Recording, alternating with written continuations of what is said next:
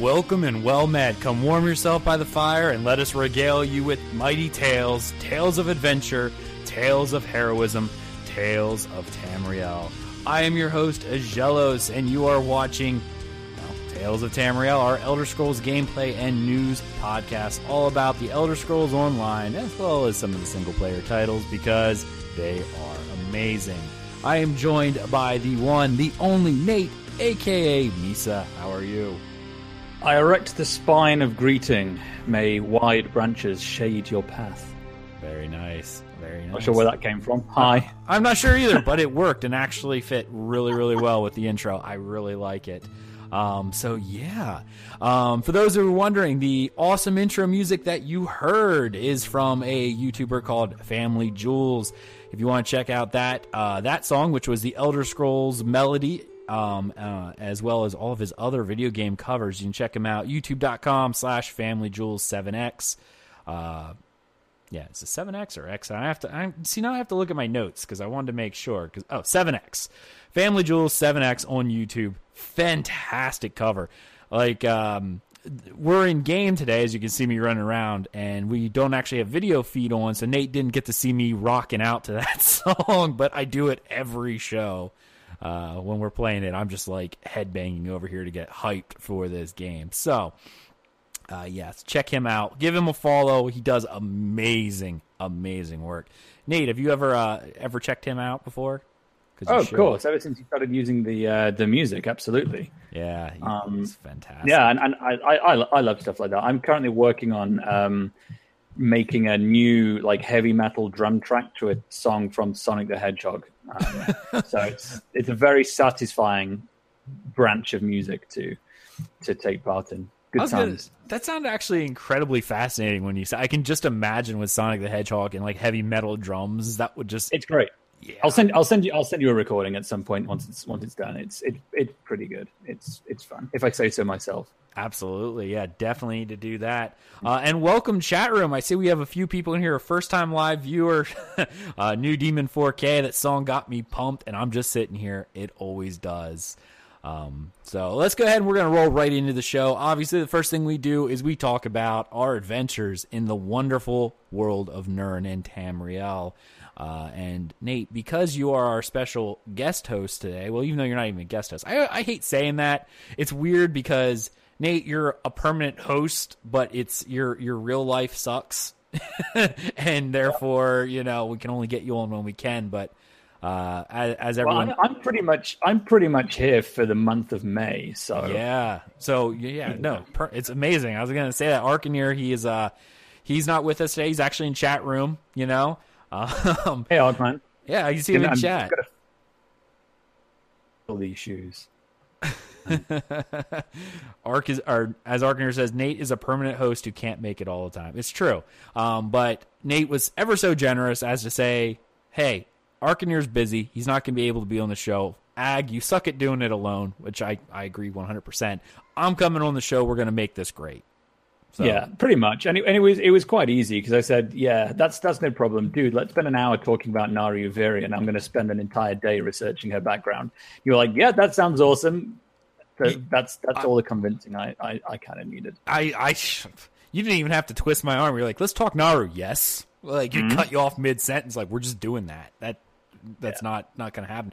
Another thing I actually wanted to note, because I actually had quite a few people... and if you follow the Discord, if you get a chance, Nate, look in the dragon memes, because they actually put my name in there for dragon, and look at in Discord. Just look. I think it's the latest meme that's going on. Let me see, okay. Dragon meme. It is the last picture that Gallisner posted. I'm just finishing up the Kvatch Arena at the moment. Okay. And, well, whenever you get a chance, you're going to want to look at that because there was a lot of what's the word I want to use? A lot of interesting response to my lore rant last week about because Arcaneer asked about what the significance was of Bardal. So I went into the lore of Bardal, as well as then I kind of went into a tangent of, the reason why it's so interesting is because Vivek is an interesting character, and I started talking about, I think it was like the 17th sermon where he talks about his orgy with Molag Bal. Oh, yes, Molag Balls, of course. Yeah, so Vivek. It got descriptive. Vivek. Yeah, Vivek, I'm telling you. And, the magic hermaphrodite is Vivek. But it got such a good response, and people are like, I really want more lore sections, and which is awesome because you're on, so we're going to do one on Naryu today. But I pretty much said, listen, guys, I love talking lore. You just need to tell me what you want to know about, and I'll go nuts over it. Like, that whole Bardal thing was not planned. Arcaneer was just like, I don't get it. What's the significance? I didn't play Morrowind. And that was all I needed to talk. If you didn't play Morrowind, it'll be a little bit lost on you. Yeah. If you don't know the significance of it if you haven't played Morrowind. So I was more than happy, and I know a lot of people haven't played Morrowind because it's older, right? Like it's kind of hard to get into now. I was blessed enough in my youth to be able to play it when it was like relevant. So it's not like, I shouldn't say relevant. I should say when those were actually considered good graphics. So there was none of this, this game is so old, the graphics are awful, because technically at that time I'm sitting there going, these things are amazing, So, I came at it from a different angle, and we can probably talk about this a little bit later, but I was sort of in first-person shooter mode at that point quite significantly. Half-Life was sort of the big thing at the time. And so I got into Morrowind, but it was never sort of like a real obsession. It wasn't until I replayed large, huge parts of it in later life, where the familiarity comes from the lore and the setting and the general environment that you're in, rather than the familiarity of, the particular towns and the graphics and the locations. And it's one of those things where if you've played through Oblivion, you've played Skyrim, you've played ESO, you've played any of these, later games, you can get past the graphics as long as you have some interest in the lore and the setting and the history of Tamriel. And then it feels like, I don't know, it's weird. It's kind of like meeting someone that you used to spend a lot of time with in your childhood and forgot. You've still got lots in common, but lots of new stuff to explore too. It's weird. Yes, that is a perfect example of, the lore is really what brought me back, and I played it multiple times already. And if you have an appreciation for the world already, it's easier to overlook the older gameplay because that's, you're there for the world that right? Like, prepping it up for going into Morrowind here in the next month or two, so it's easy to get into that. A little heads up, people, if you do like Morrowind when it comes out and you think, hey, Morag Tong, I wish there was more of that. Well, you can join the Morag Tong in the original Morrowind and become the Grandmaster of it. So, lots to do. Lots to do indeed. But that spun off a conversation in our Discord chat, and I said, listen, guys, head on over dungeoncrawlernetwork.com. There's a contact us form. Hit that, and there should be a drop down. You can select Tales of Tamriel and just write in a lore topic that you want to hear me talk about. I don't even care what it is. Just be like, even if you know what it is and you just want me to talk lore, that's all you got to do is write it in and say, I want you to talk about whatever, and I will get it on the next show. Like, there you go. So now you have an excuse, I guess, to because I could talk lore, and people are like, why don't you talk lore? We love when you do that. I'm like, well, to be honest, it's one of those things where I do know a lot of the lore, not the, and Nate can attest to this. He's the same way. It's kind of hard for me with planning the rest of the show to go, I don't know what people want to know about, but if you give just a topic, I'll go nuts with it, So, and if you ask really, really hard enough and you want to hear FaZe talk about Argonians, I bet enough people messaging will make that happen. Yeah. No, she would probably do this thing. Yes, she would.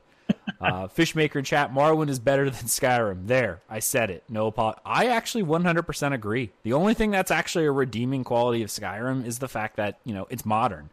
If Morrowind, were side by side of equal graphic fidelity, oh my goodness, hands down, Morrowind would blow it out of the water. It is an amazing, amazing RPG. Just it really is. So, I mean, do yourself, if you can get by the older looks of it, do yourself a favor, get out there and play some Morrowind. I mean, I think Good Old Games has it cheap for like what, $9 right now, maybe even less. I haven't looked in a while. Like, you can not get that expensive. No. Steam either.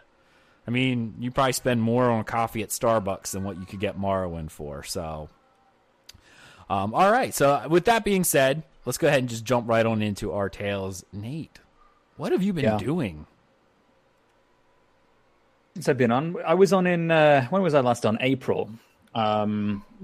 Middle of April, possibly. And whenever it was either just as the anniversary week was starting or just before it started. And so I spent the overwhelmingly vast majority of that week saying, right, I am milking these writs for everything they're worth, for as much as is physically possible this week. Because for those of you who didn't take part of it and missed out, you could get an anniversary bonus box for every repeatable quest in the game on every character every day. Mm-hmm. So your crafting writs, your Dark Brotherhood stuff, your Kvatch arenas, some stuff in Cyrodiil for all the capturable districts like Bruma and everywhere else. You know, all of these, you could probably on a single character get 40 boxes a day, I think, if you wanted, maybe more, but certainly several dozen of these boxes. And inside each box was like high-level crafting materials and rare motifs and things for things like, you know, Dominion style and all these. I got a couple of Akaviri pieces, which go for hundreds of thousands of AP. So for someone who doesn't PvP that often, that was one of the best times for me to get those things, because I'm like, wow, this cut out so much PvP that I now no longer have to do, because I got like 4 pieces of Akaviri motif pages. Wow, yeah, exactly. Like you could get a lot, and it took a lot of time, and you could go nuts. I mean, I think I got, at my final count, I think I had something like 300 boxes. You know, over the course of that week, and that was using mostly my main, and then I used one of my alts as well for some of the stuff in Cyrodiil, because you could probably get 10 from each district per day alone just in the Cyrodiil towns, as long as you can fight your way to them. So yeah, got loads and loads of stuff. And the great thing is that a lot of it's duplicate. And if you're in a big trading guild, that means big gold. So I probably made about 1 million gold selling some of this stuff. So it was a very productive week. A lot of that money went into buying missing pages and into housing stuff. And it was very good. It was a lot of fun. But the real reason why it was good, not necessarily because of the gold and getting these style pieces, but it was because it actually forced me to do a few things I haven't done for a while, like some of those little dailies and actually getting into some of the dailies in Hrothgar and Gold Coast and things, and learning the mechanics of those, because I actually never really did many of those. Some of them I only ever did once. So it was quite nice to sort of learn those and get some of the rewards too. So that was pretty good. Other bits of time, what have I done? Goodness, an awful lot. I played a lot of Skyrim, I have to say. I decided that because I knew that I was going to be spending an even more large amount of time in ESO once Morrowind comes out and NDAs lift and stuff, I thought, right, play a lot of this. So I'm going to not play some of this for the time being. I'm going to play some Skyrim. I'm going to go back, start at the beginning, and create a new character and just start fresh and just do a fresh playthrough on Skyrim. And it's been a lot of fun. And I've about 35, 40 hours in, you know, sort of taking my time with the main quest, but just had the bit, you know, where the Stormcloaks and the Imperials at the negotiating table with the Greybeards arguing over who's going to have Riften and whatnot.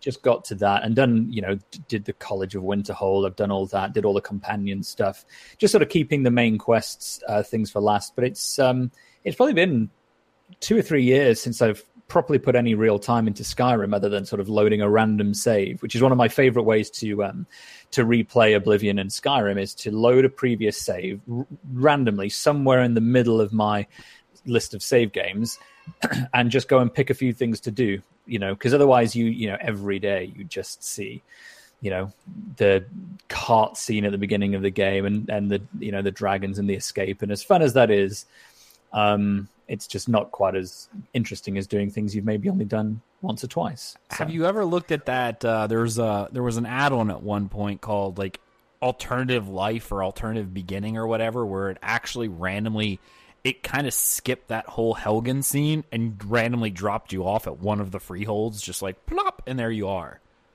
No, I've never done that actually. I mean, I can see why that would be a lot of fun. I personally, I like going through my just picking a random save and doing that. But it's been, you know, I played through Skyrim from start to finish and completed everything in the game twice.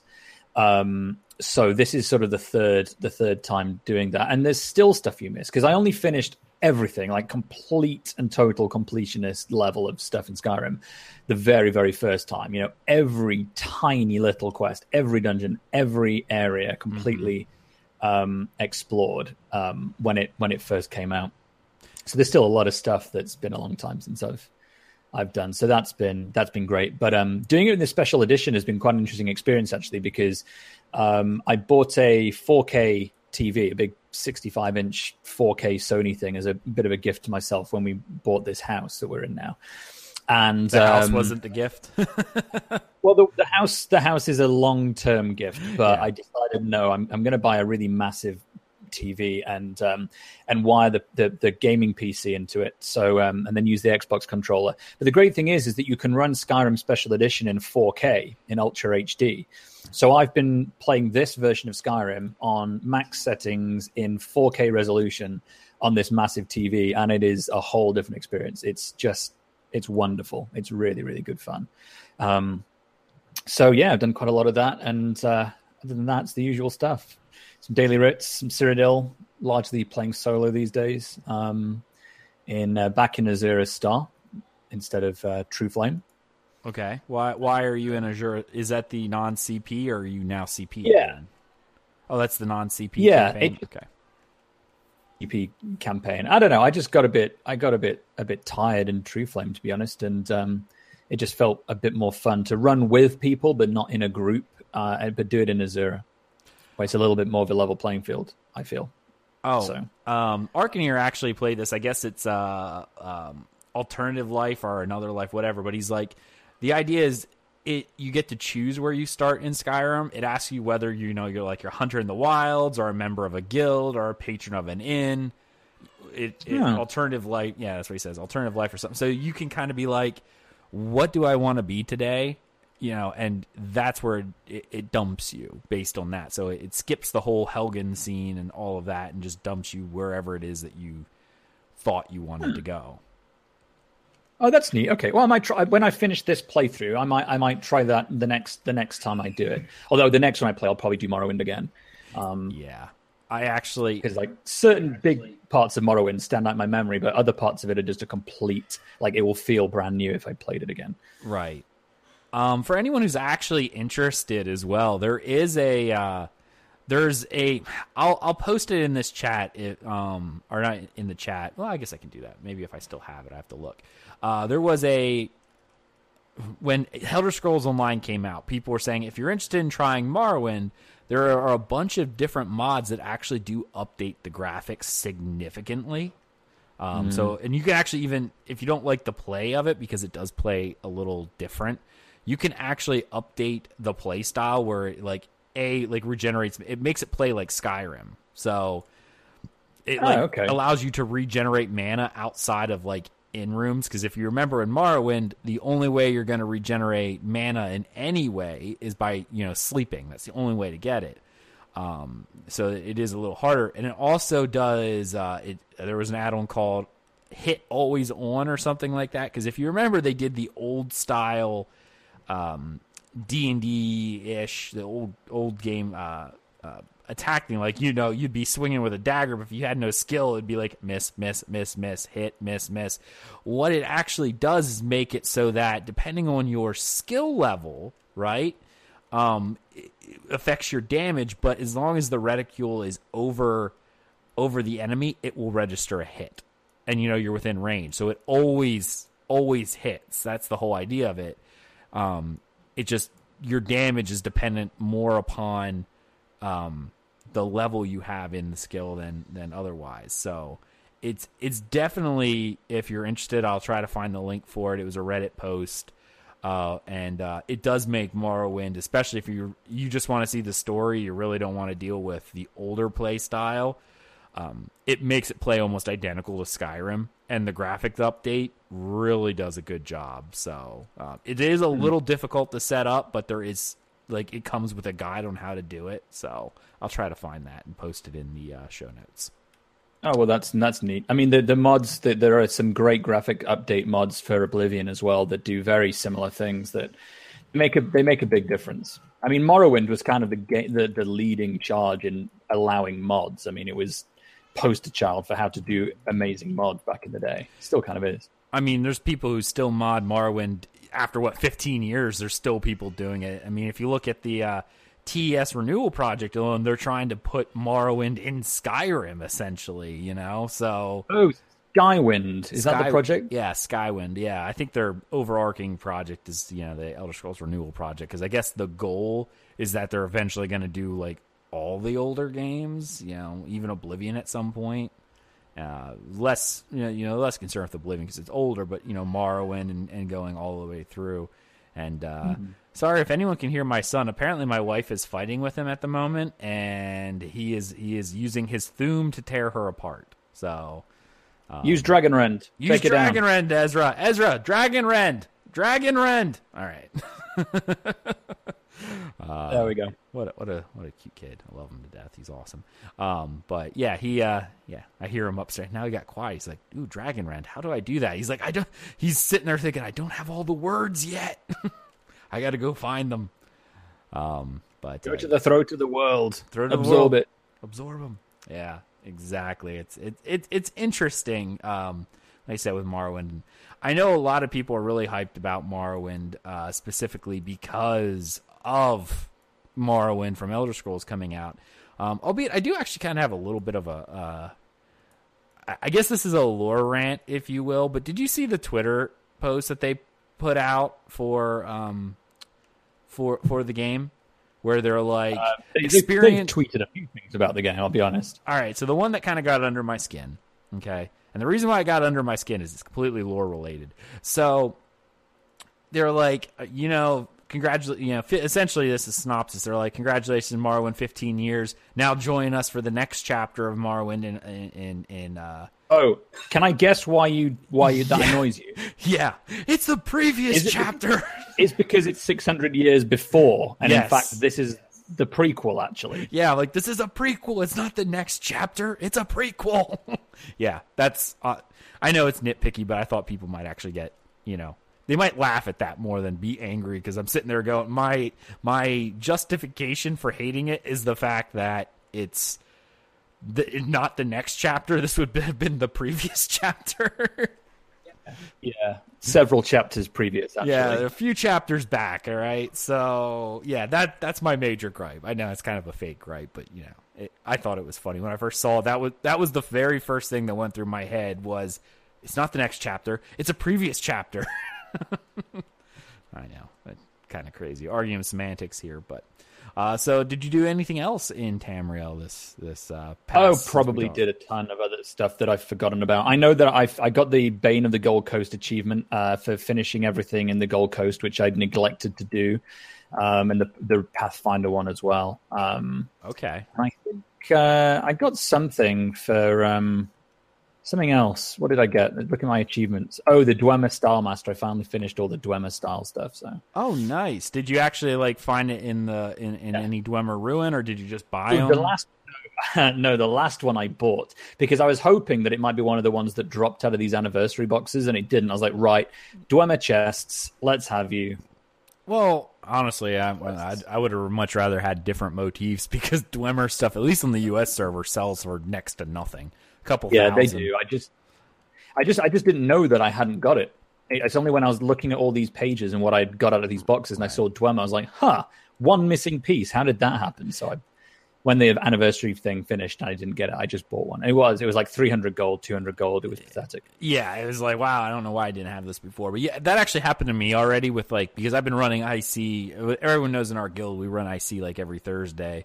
Except for this Thursday, because I was neck deep in a server, which I'll talk about during my tales, of course. But it I was looking at it and I'm like, I honestly thought I had it, right? But then I looked at my achievements. It's like, you don't have Pack Style Master. You're still missing, I think it was like Pack Maces or something like that. It was just one that I never had before. And I never really thought about it because I got so many from running IC related stuff that, every time I picked one up, it's like, you already know this. I'm like, okay, it sort of makes sense. I was never really actively looking till I was in my achievements one day and went, wait, I don't actually have the Pack Style Master, and it was, I think Galsner was nice enough. He got one. He's like, here you go, you're done. So finish that off. But I've had that happen too, where it's like one left and you almost forget about it because you get motif chapters and they all say like, you already know this. So over time you're just like, yeah, I must have them all, but you don't. Pokemon pages. Yeah. Yeah. And I see on the notes you had something about trials yet, right? Oh yeah, basically, I've pretty much done everything in this game, right? I was looking on Misa achievements. I mean, not all the I don't have all the achievements, but in terms of every dungeon, every area, everything, Cyrodiil, I don't know what I am, ranked 35 or something in there. Like I'm sort of, it's a good time for Morrowind to be coming out because at least as far as Misa goes, it sort of is. There's not a lot to do with not a lot of easy things to do, right? Yeah. Not a lot of easy things to do, other than just over and over and over again doing the same things. With my brother, who does play, but doesn't play as often as I do, and so I thought, you know what? To this day, I have never done any trial in the game ever. So that now is my thing to learn all the trials on the EU mega server. So I'm going to need some help. I'm going to need to figure out builds and techniques and rotations and all stuff because, it's going to be a big one. But that's the next big thing. This is where you, the Tales of Tamriel listener, can assist. If you run a trials guild, maybe send Nate a message. Bring him along. Show him the ropes. Yeah. What is your handle in game, by the way? You can search Miss Misa or Lanxon101, Lanxon 101 on the European mega server. All right. And that would be amazing. I mean, I'm in a couple of guilds that do this, but even the guilds that I'm doing, they're sort of familiar with it. So you're not necessarily paying attention or able to pay attention to the characters and everything else you're doing. And there's sort of even a small level of assumption that some of it. Right. Not literally none of it, which is my current level. So complete noob as far. So Tales of Tamriel EU community, let's help Nate out here. Find if you do learning runs for trials, send him a message. See if you can get him on there. Teach him our ways, because I would love to have him brought. By the end of May when he's on here, because he's on here for pretty much all of May. By the end of May, I would love to hear one of your tales going, I went through a trial. I would love to hear that story. So this is where you guys, the Elder Scrolls Online EU community and listeners of Tales of Tamriel, can assist us with this. Let's take Nate through some trials. It'll be great. I'll swap you for some lore knowledge. He can regale you with the lore. There you go. If you bring it, give him like a day notice of where he's going, and he'll go find lore about the trial for you and regale you with lore. You got it. I pretty much just made a promise on your behalf, so now you're beholden to it. So prepare. It's an easy promise to keep, to be honest. Yeah, he's like, I would have done that anyway. So all right. Nice. Yeah. Trials are a lot of fun. I know they can be kind of intimidating for players who've never done them before. But the normal ones aren't that difficult. Like, they're really not that bad. And, yeah, I mean, it's just a matter of feeling like you know how to do the stuff. Because they do ramp up in difficulty pretty quickly once you get moving on these things. So... yeah, definitely help Nate out. That would be amazing, because I would love to actually hear you say, "Hey, I went through my first trial. That'd be really cool. So I guess that's the end of your tales for this week, right? Yeah. Okay. Yeah. Other than boring stuff you don't know about, that's the end. Well, speaking of boring stuff that you don't know about, my tales is going to be pretty dreadfully short, unfortunately. As some of you know, of course, I went through a data center migration at work. So real life work, that kind of ate up all of my 2 weeks ago. I think Thursday it was 2 weeks, the 21st of April, we started this migration. And that's pretty much all we did, right? Like, that was it. From Thursday till Sunday, I pretty much did not leave the office. After that, it was a matter of, how do I want to say it? A matter of, yeah, it was just a real busy week. So I got very little games, a little bit here and there, which was cool. So I got to play a little bit.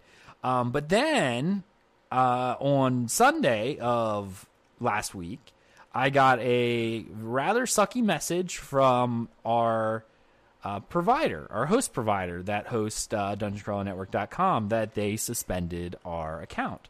And I was like, okay, whatever. They're like, you need to contact our terms of service account.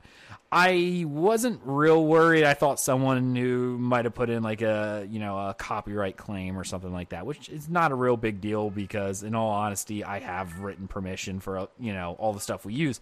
So it would have been like, all right, I just got to clear up anything. It's not going to be a big deal.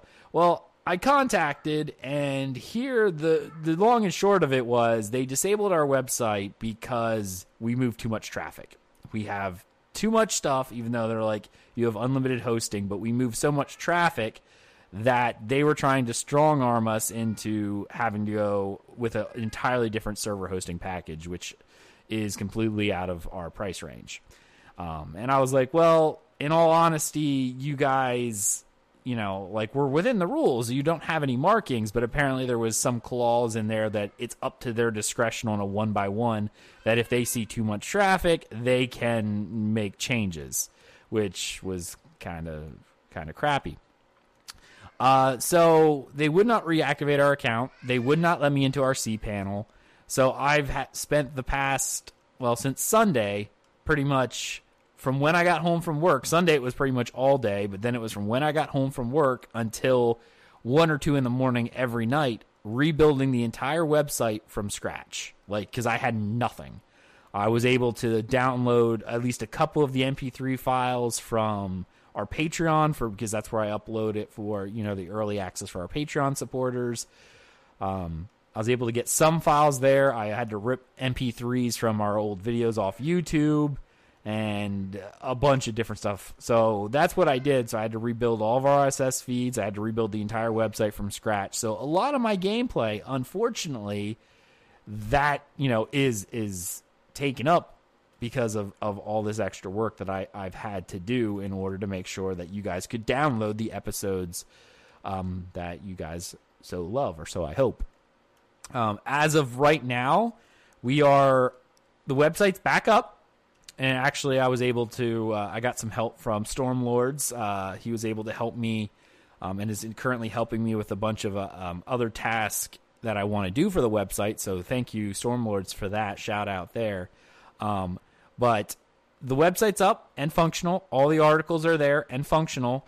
The only thing that's still missing is some of our older episodes for Tales of Tamriel is still not available. I think we have episodes, I want to say 100 to 140, to current are there, but the earlier episodes are still not there. So please bear with me while I am having to go through and upload the new MP3 files and then as well relink them to the old posts. So that's going to take me a little bit of time.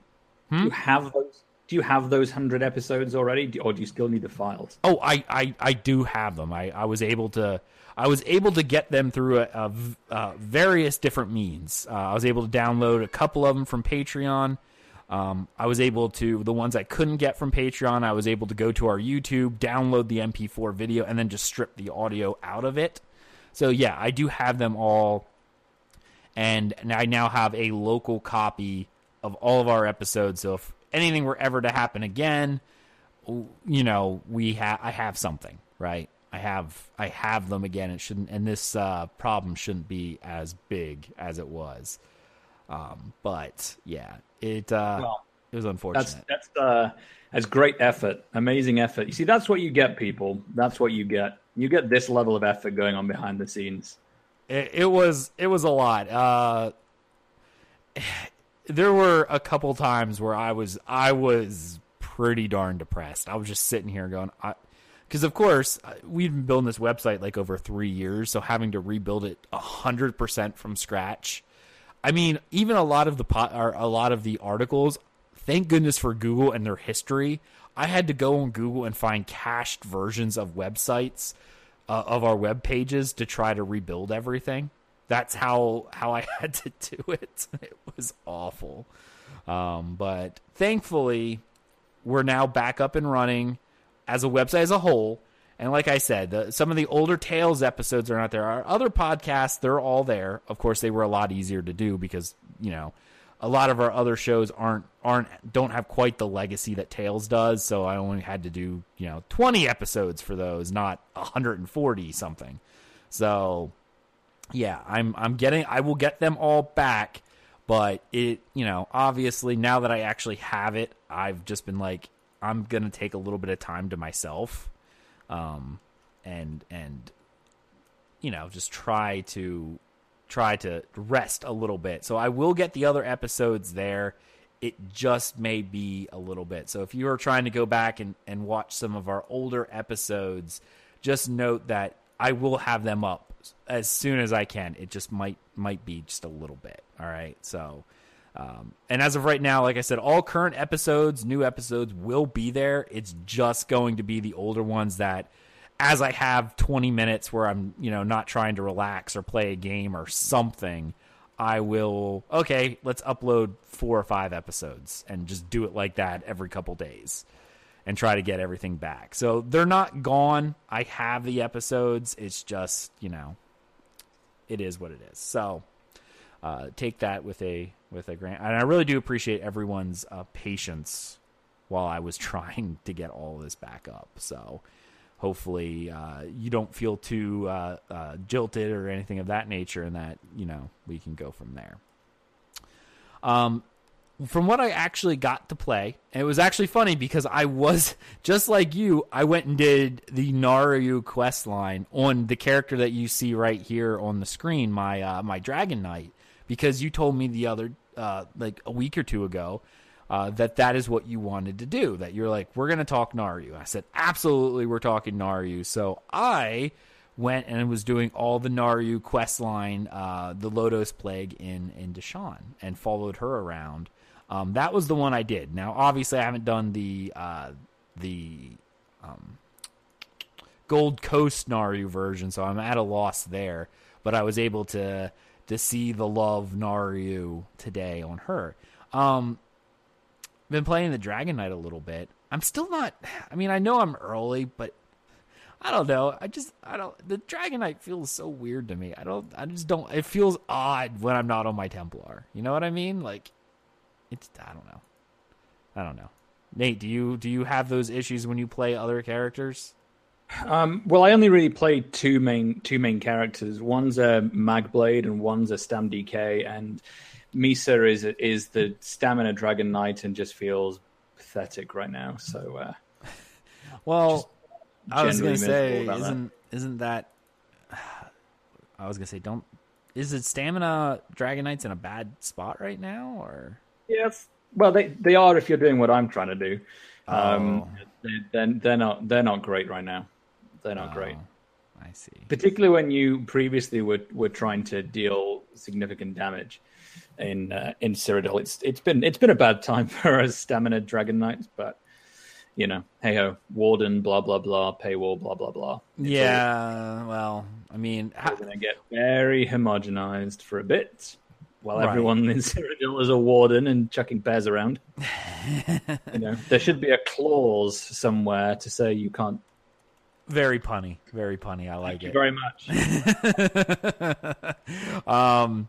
Well, I mean, we can say, you know, like other gameplay has been Morrowind beta for me. We can say that. We can't talk about a lot. There's NDA, but they did talk. We can talk balance changes. Have you been seeing a lot of balance issues?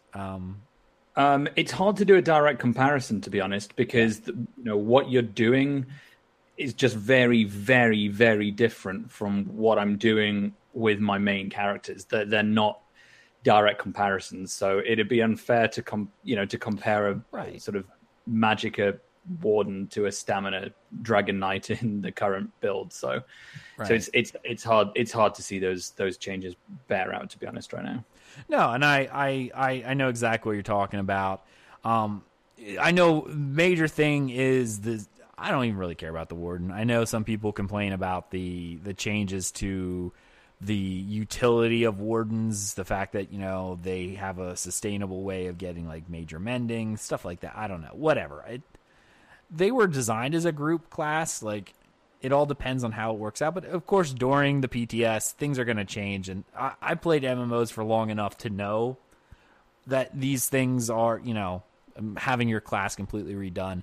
But I guess I'm not as jaded because I've been jaded for so long because I played a Templar. So our resource generation sucked all the time. So now I feel a little happier that everyone else is in the same boat as me now. Misery loves company. I'm like, I've been dealing with this for 3 years. Welcome to my own personal hell. And now my hell feels a little better because everyone else is here. Well, that's what I've always said. If I'm going to hell, all my favorite bands are going to be there, so it's not a terrible place to be. Yeah, it's the real meat will be, when this stuff hits the live server and when people are able to do direct comparisons with their characters. We'll start to see some really interesting commentary, I think, on some of the changes. But that's probably about as much as is fair to say without getting ourselves in trouble. That's true. Absolutely. Yeah, we want to adhere to the NDA, and we would never break the NDA here on Tales of Tamriel. It's not going to happen. So, but yeah, I don't know. I think there's some overreaction overall but again, a lot of people who play this game have never played other MMOs, so they're like, oh, these big sweeping changes. I'm like, all right, I played World of Warcraft for 8 years. Every single every single time they did an expansion, World of Warcraft is known for this, where they pretty much redo the class system every patch, or not every patch, every expansion. So every time they do an expansion, every like 2 years or whatever, they overhaul everything to the point where the class isn't even recognizable anymore. Like. Mm-hmm. So whenever you're hopping in for a new, whatever the latest new raid is or the new expansion, you are essentially spending several weeks learning your class because they're like, they remove whole abilities, they add new system mechanics for classes, they removed baseline abilities from us before, where once upon a time you used it all, it was part of your rotation, and then they're like, you know what? We're no longer going to do that anymore. This is now going to be a proc thing, or it's only going to be available to one spec, not every spec anymore. Like, that's what they do. So I'm used to that level of everything is changing, right? So it was never really surprising for me. It's like, all right, I'll take... Similar stuff has happened in ESO. They've done things where things have changed from being Magicka to Stamina, or been magic damage to physical damage, and things like that can make a real difference to how you play, particularly if you play in PvP, and I'm sure if you're playing Trials as well. Oh, yeah. Yeah. That can cause hell. Oh, yeah, having to rethink your group meta? Absolutely. Really? Yeah. Yeah, no, it does happen. So, it is what it is. It doesn't really bother me. Like I said, I'll take a few weeks. I'll learn my class. It won't be much different for me because I'm not jumping on the Warden wagon because I just don't like the aesthetic. I've always been a Templar. I will always be a Templar. So, that's how it's going to roll.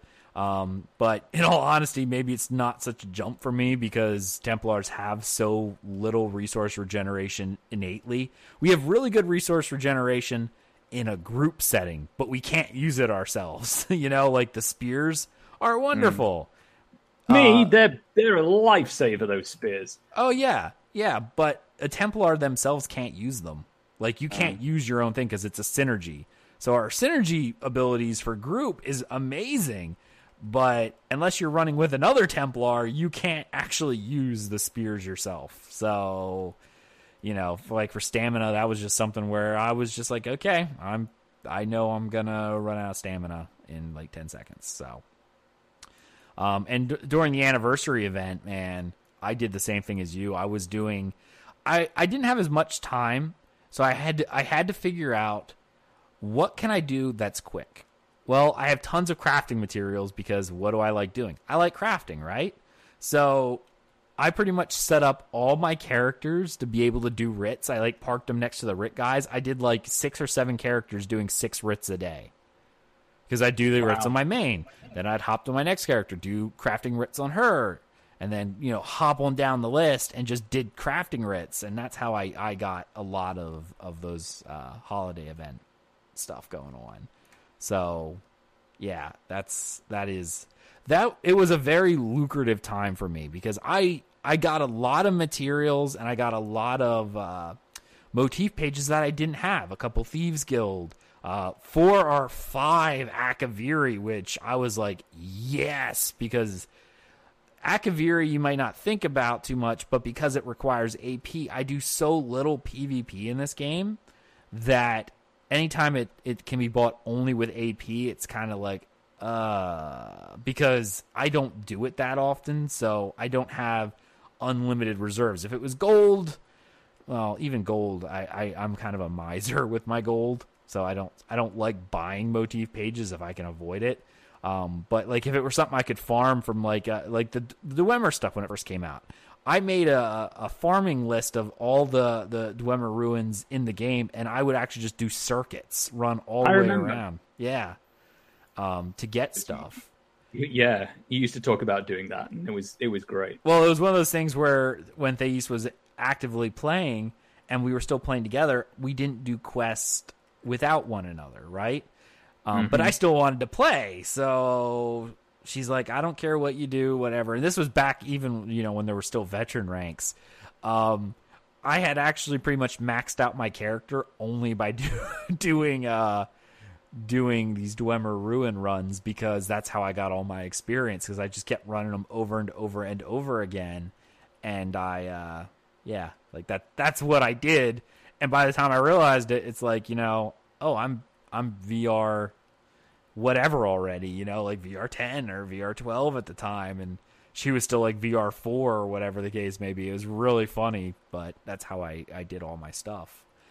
I remember because I listened to a couple of old episodes quite recently, and there's an episode, it's just you and Thais, and you leveled up and she didn't because you'd done something without her. And she was pissed.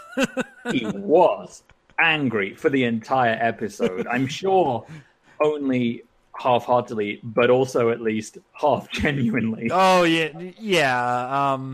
She like I got you leveled up without me. Yep. That's my Thais impression, by the way. Yeah, which very good. I think very accurate. Man, I mean, fair play to her. That was cruel. That was criminal. I know. She was pretty upset at me that day, and I'll say, she was kind enough to hit me with a bag of Valencia oranges. That would, there was no bruise, so no one else. But no, I'm just kidding. She was not very happy with me that day, and I don't even remember what it was that I was doing. But at that point in time, it was before the birth of our son, so we were still playing together. But apparently, she went to bed, or I don't know what it was, but I did something else without her. Is you had gone. It was something really simple, like you'd gone and discovered a couple of new locations, and you had earned the XP for that, and it had just tipped you over the edge. Yeah. So, and it was like you were farming, or you were doing something like that, and. Yep. No, that does sound like that's all I was doing, just running around doing something simple. maybe even I was farming ore or something, and I see Ark in here in chat going, I remember that. Yeah, I was probably just farming ore or something, and in the process of farming ore, I got close to maybe like a point of interest or something and got the experience. But up until that time, because we played 100% together, it was whenever one of us would ding to a level, it would be simultaneous. And then while playing, all of a sudden it was ding, I leveled, and she's like, I still don't have. And yeah, you were playing without me? Like, I don't know the answer to this. Yeah. I do remember that. That was pretty funny. But yeah, that was pretty much all I got to do. I got to play a little bit with Naru. I mean, I'm playing right now doing this. I was able to log in a few times and get my, cause it's something that I always do. I do my crafting writs. It's something that I do. I like doing the crafting writs.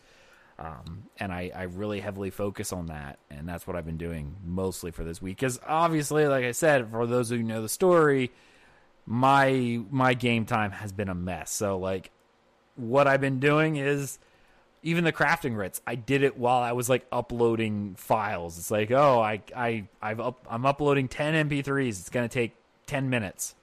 Okay. All right. Well then let's log on to ESO and do a crafting writ or something, you know? So that's pretty much what it was that I've been doing. So that's kind of the end of our tales. Ladies and gentlemen, we are going to, actually before we do news, we are going to talk about one thing from news that they did, and then it kind of pars in with Tales. They were asking with Morrowind coming out, which happens to be like almost on the 15-year anniversary of Elder Scrolls 3 Morrowind. They were asking on Twitter and stuff like that for what were our favorite memories of Morrowind, and do you have any particular memories from when you were playing Morrowind, Nate? Well, the overlasting one is when you meet, is it Orgnum, the Dwemer guy? Oh, Bagram Yaghrith. Yeah, and the reason that's a favorite memory is because at the first time that happened, like the significance of that was, I say lost on me, but it's not the same as had I have never played Morrowind and then went back and saw that scene for the first time. So I would pick out that as because it's, you know, the whole Dwemer, I say story, lack of story really, is one of my favorite parts of the game. Yes. Yeah. No, I 100% agree with that. It's, we did an interview with, Ashes of Creation, an upcoming MMO developer, this past week. And we were talking about story in the world, and he was saying, you know, he's been very, you know, he didn't want to tell a lot of story about the game specifically because he wants people to explore it and he likes that mystery. And I took the opportunity to, of course, talk about Morrowind and Elder Scrolls in general by going, yeah, I like that sense of mystery. One of my favorites in lore is from the Elder Scrolls series, with the fact that the developers never tell us exactly what happened. They hint, but they never tell us, and it's a great hook because every time a game comes out, we're all like, I want to learn more about Dwemer. But in the back of our heads, I can almost say every single one of us never really wants to find out exactly without a shadow of a doubt, because the mystery is what draws so much. I would be very disappointed if Todd the God Howard came out and was like, this, without a doubt, is definitively what happened to the Dwemer, I'd be like, wow, now I know. Oh, I agree. And you can do a lot. You could do a lot to answer that question without answering the question. You know, little hints, you know, a new book. And it'd be very difficult to do that in Elder Scrolls Online in its current form, because anything that was on a wide level understood in the game, lore-wise, could only be explained away in the fact that no one in Oblivion or Skyrim ever mentioned it as, oh, it was forgotten, or, oh yeah, no one wrote that down. I knew I should have had my notebook with me, you know? Yeah. Yeah. Yeah, and I mean, you couldn't really do that. Yeah. However, you could have Elder Scrolls 6 Dwemer, for example, but I think it would kill one of the, the big mysteries. Because you'd have to answer it. Right. You'd have to answer it. So no, I leave it unanswered. Yeah. I mean, do you ever watch Futurama? Have you ever seen Futurama? Have I? Yeah. Have I watched it too much? Well, the one where I guess it was, I forget what the whole premise was. It like the what if machine, or the professor finds something and he discovers the answers to all questions, like what the universe, like how the universe was created. And then he's all depressed because he's like, I lived my life for the questions and now I have nothing. There's nothing else for us to explore. And honestly, it's weird, but I would feel that way if I knew without a shadow of a doubt the exact reason the Dwemer disappeared. I mean, I would have that exact same moment where he's, when he discovers like the reason for the universe, he's like, Eureka! Like it was exciting. And then afterwards he's like, oh, but now I have no more questions, and then you'd hit that depressed moment of, wow, now I have nothing else. Right. Yeah, and there are things you can do. The big question is, why did the Dwemer disappear? All of them, all at the same time, without any explanation, without any trace. Like that's the overarching question. This huge society of dwarves, elves. What I'm trying to think what did they call them? Dwemer? Like, or what are you referring to? Like just the there's a term. Mer? No. I can't believe it's because it's late here and I'm totally blanking here, but there's what, forget it. I'll look it up and we'll come back to this in future. When I remember the term I'm trying to think of here, okay. It'll all make sense. But the fact is you could still do a lot with them, and explain a lot, about their daily lives and their societies. And there are books, that do talk about that in all the games. But just not answering the question of how they disappeared, you could do. Well, I mean, and that is part of one of the reasons why we have all this Dwemer stuff and why it's such a mystery is because when they disappeared, the thing is, and the thing that I like most about it is it's not a one thing. We know that they disappeared. Like, we know that at the Battle of Red Mountain, all of a sudden they just vanished. It's not like I forget what I was reading. I think it was like World War Z or something like that. So it's not even really related to fantasy. But they talked about in that book, before the zombie apocalypse or whatever, that the North Koreans just went into a hill one day and they just never came back out. Like slowly and surely, like one by one, we start seeing less and less as they just, went into their underground bunkers. This is, and we don't really know, like, this one, like they were the Velothi and the Dwemer were facing off in battle, like face to face. Like there's some Dunmeri guy swinging his sword, and all of a sudden it just slashes through thin air because they disappeared. We know that. We just don't know what the cause of it was, and because of that, we do have a lot of Dwemer information because they left. It's not like they had time to hide anything. Like, I'm pretty sure most of them didn't think that they were going to disappear. They were planning on going home that night after the battle, licking their wounds or whatever the case. So everything that they had been working on is still there. It's just they aren't. They aren't. Yes. So it's neat how it's not like modern anthropology and stuff like that in a lot of cases where we're like, how did these people live? We know how they lived. Like, there's documented evidence of how they lived and what they did. It's just we don't know what happened to them. And neither does Yagrum when you meet him. Well, yeah. So I forget it was something like he wasn't on Earth. He like on Nirn. He wasn't some else. So like they all vanished, and it's kind of like coming home and just finding everyone has vanished, but he was none the wiser. Yeah, well, and that's what they talked about. The Dwemer had this ability. They were known to have this ability of trans-dimensional travel, and he even said, "I was not on this plane of existence when the Battle of Red Mountain happened. I was elsewhere. When I came back, everyone's gone." So, yeah, and they had some mad stuff. Dwemer had airships.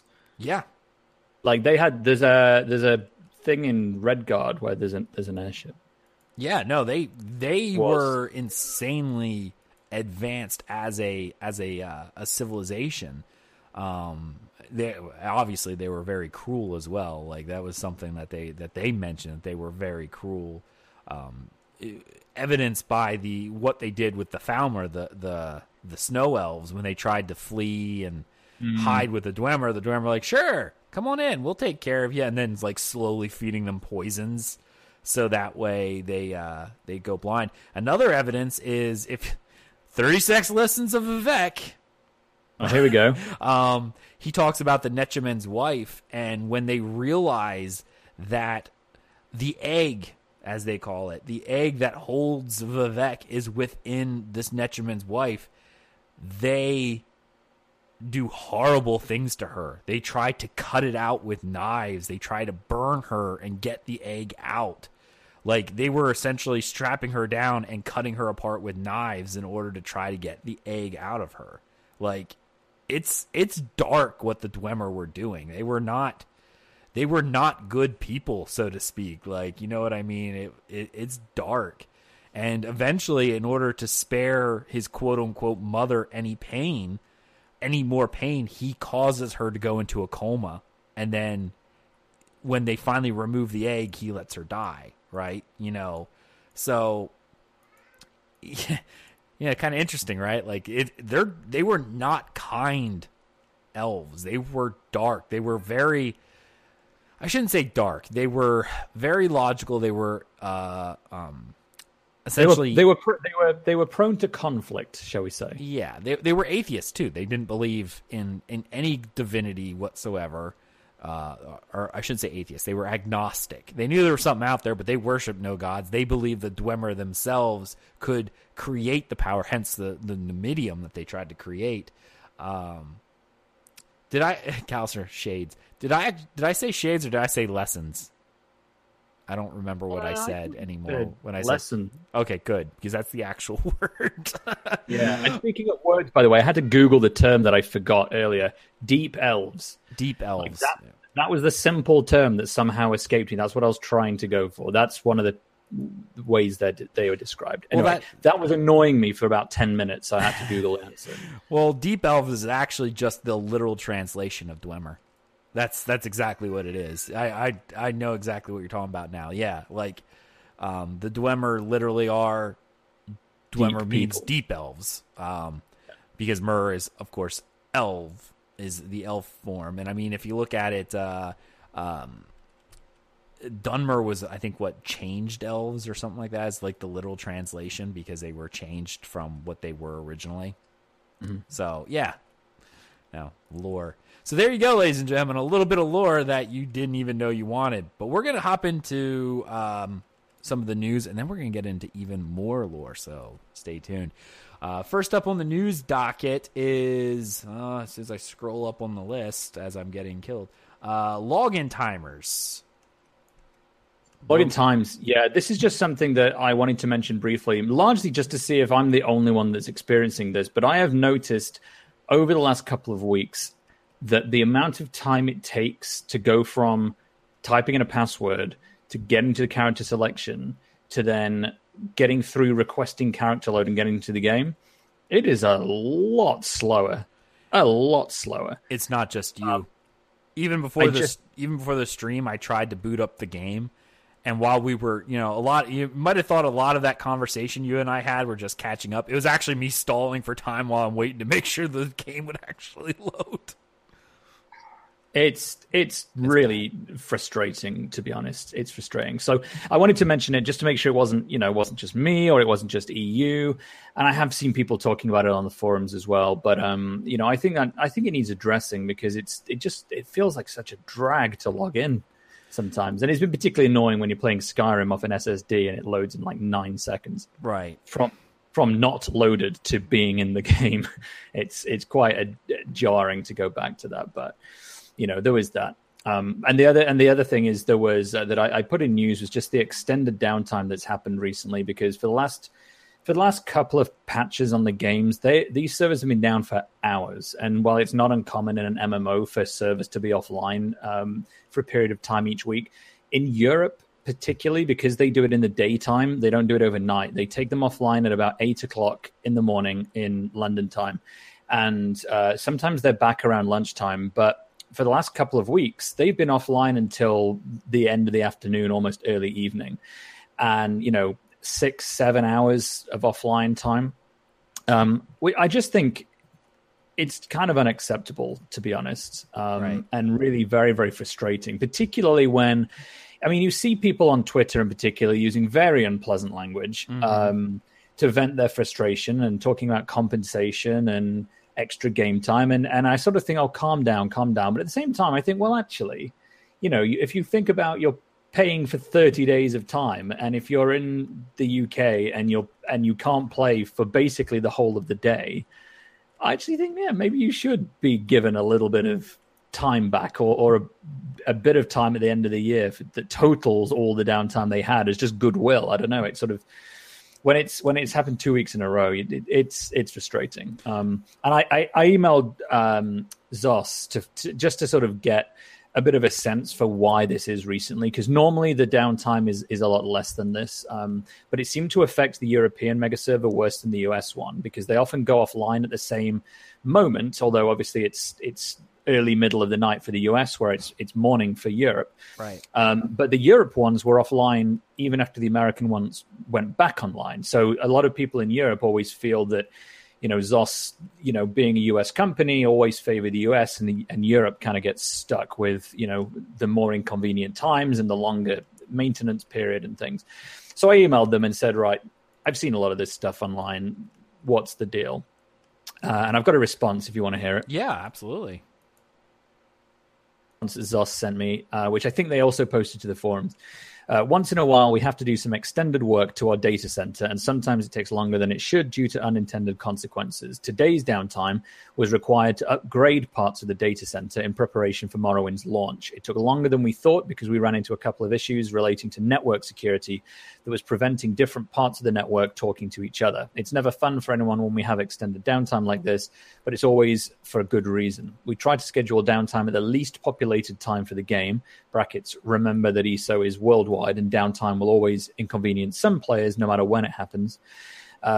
We always strive to get everything back up and running quickly and do everything we can to maintain Windows, to keep maintenance windows as short as possible. Which is a very sugar-coated way of dodging the fact that it was down all day if you were in Europe. But but that's a PR answer. It was definitely a PR. It's a very PR answer, and you would expect it. It came from one of the PR team. Yeah. But that said, I wanted to raise it, and I think better communication could be done. I think something could be done when these like all day downtime maintenance patches happen.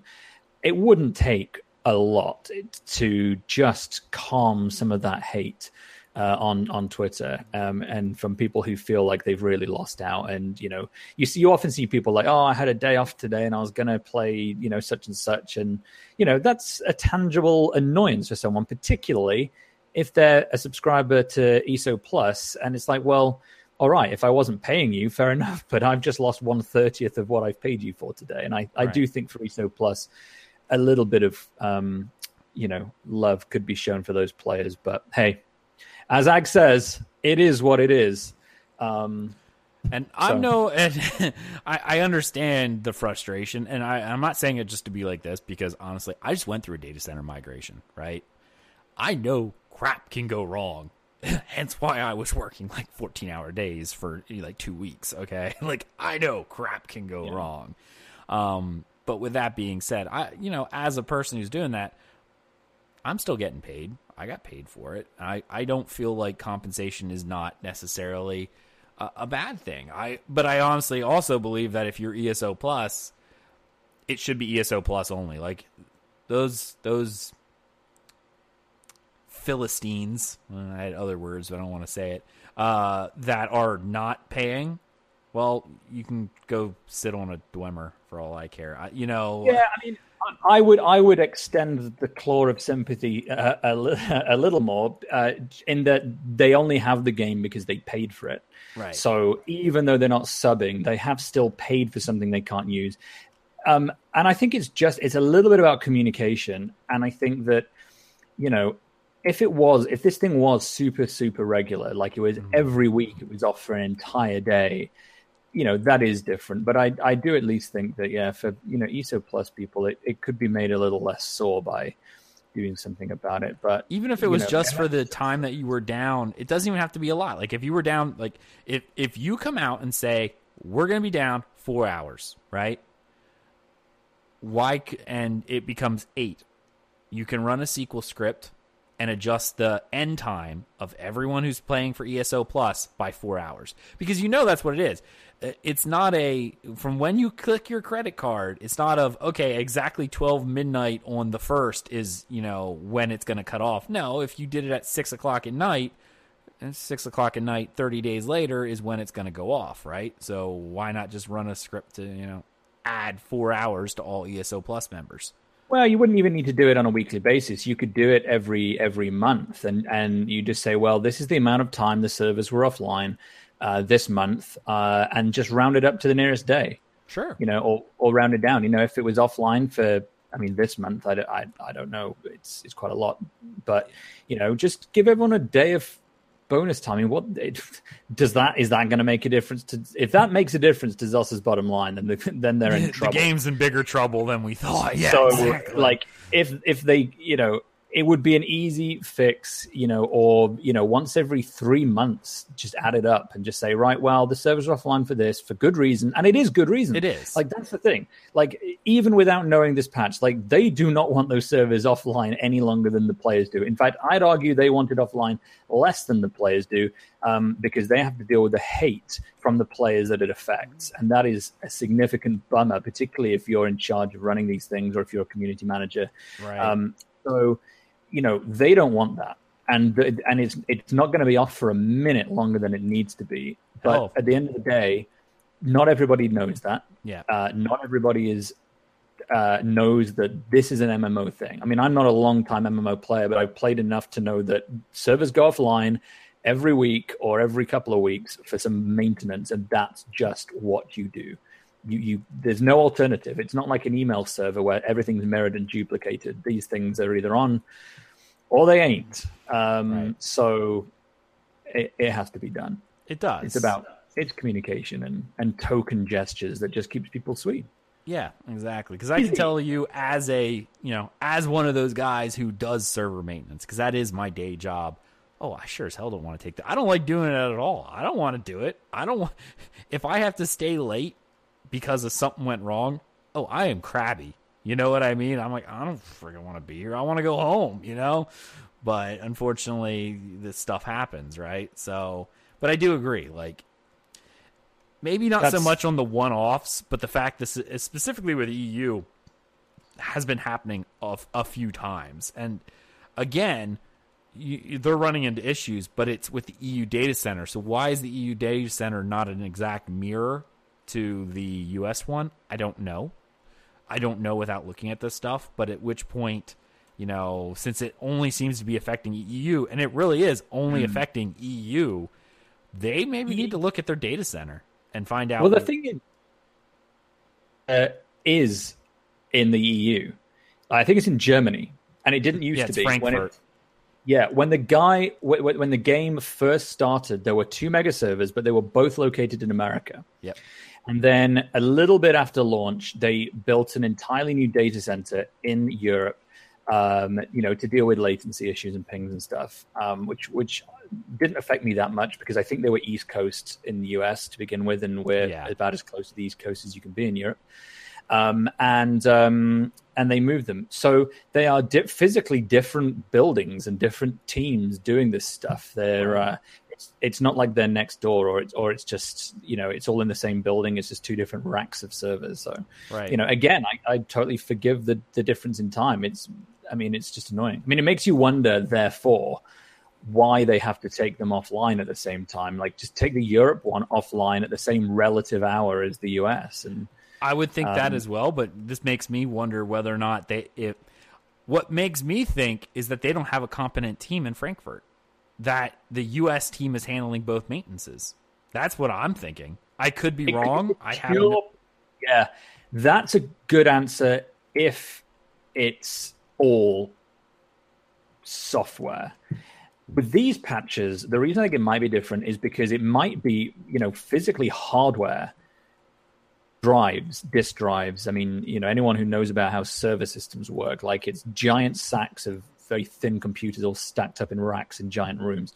It may well be that they're physically putting more stuff into these machines to have them run. So, generally speaking, but you would think that the data centers would see, and I'm coming from a different group where you want uniformity in your hosting provider, especially when you're doing these kinds of stuff, because you don't want to have that variable of I go to install something and all of a sudden it doesn't work the same way because the back end SAN is no longer the same. It's not replicating data the same way. Therefore, we have to have a whole new coding team go in and correct the way that it's replicating. You don't want that. That is not something you want.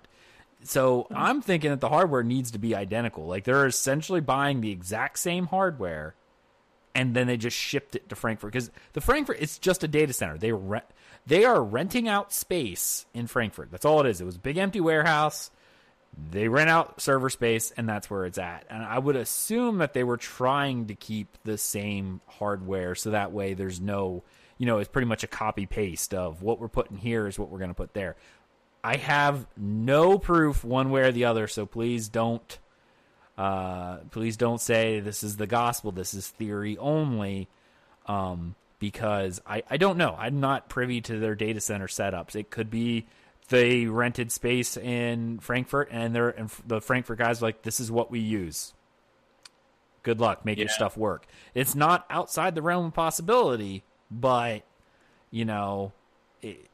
I would, as a data center system admin, I would want the exact same software, at least in that regard, so that way I could remove as many variables as I could from the equation of why didn't this work. But, maybe that's not always an option. I think that's the end of the news. We're going to roll right on into because we're actually still moving along, but we're going to roll into the last section for this episode of Tales of Tamriel, the thing that we've all wish was in our lives more, Naryu. That's right. Oh, yes. Nate, I'm just going to let you go nuts with this, and I'm going to try to throw in where I can, if that's good with you. Yeah, this is absolutely fine with me. Now, the little bit of reasoning behind this. So, for those of you who aren't aware, in the new chapter, Morrowind, you are going to be spending a whole hell of a lot of the time with Naryu. As the trailers, that's not breaking NDA, the trailers have made it very clear you're going to be spending a lot of time with a woman called Naryu Virion. So I thought, well, wouldn't it be a good idea for us to spend some time on this episode kind of getting a bit behind the scenes and getting behind Naryu? Oh, yeah. Getting behind Naryu. And you just had to pause there for a second because as the thought went by, yeah, a little bit. Not for the first time. And really looking at, who is Naryu? Because I think she's an interesting character. She's one of these characters that throughout Elder Scrolls Online in particular, she's a recurring character, kind of like Darren Gutierre. Is this Gutierre? Gutierre? It's French. I don't know. Yeah, that guy, the guy that Ag loves and I don't like at all. I think he's a narc. As we say. Dude, be 100% honest with Darren Gutierre. The one reason why I like him, have you ever seen the show Archer? I've seen episodes of Archer. He reminds me of Archer. That's why I like him so much. Yeah. And like Stibbons with Lady Clarice. Stibbons. Good old Stibbons. There's a great Stibbons quest in Hrothgar, incidentally, which I also did this week. I don't know if you've done that, but I've done it on alts. Yes, I have done it, and I know which one you're talking about. I love Stibbons. Yeah, he's great. So you run into these characters, and Razumdar obviously is a firm favorite, I think, for most people. You run into these characters all the way through, but this is the first DLC I think where it's around one person. So I thought, let's learn a little bit about her because she's neat. So we'll start at the beginning, which is basically what she is. She's a member of a group, as I think people know, called the Morag Tong, who are a group of assassins, kind of operating within, or did operate, sort of within the law in Morrowind, and they've been around since I think the first era, certainly predating anything you see in the game. They predate the Dark Brotherhood too. Well, they do, and the Dark Brotherhood has been referred as the child of the Morag Tong, which we will come to as well.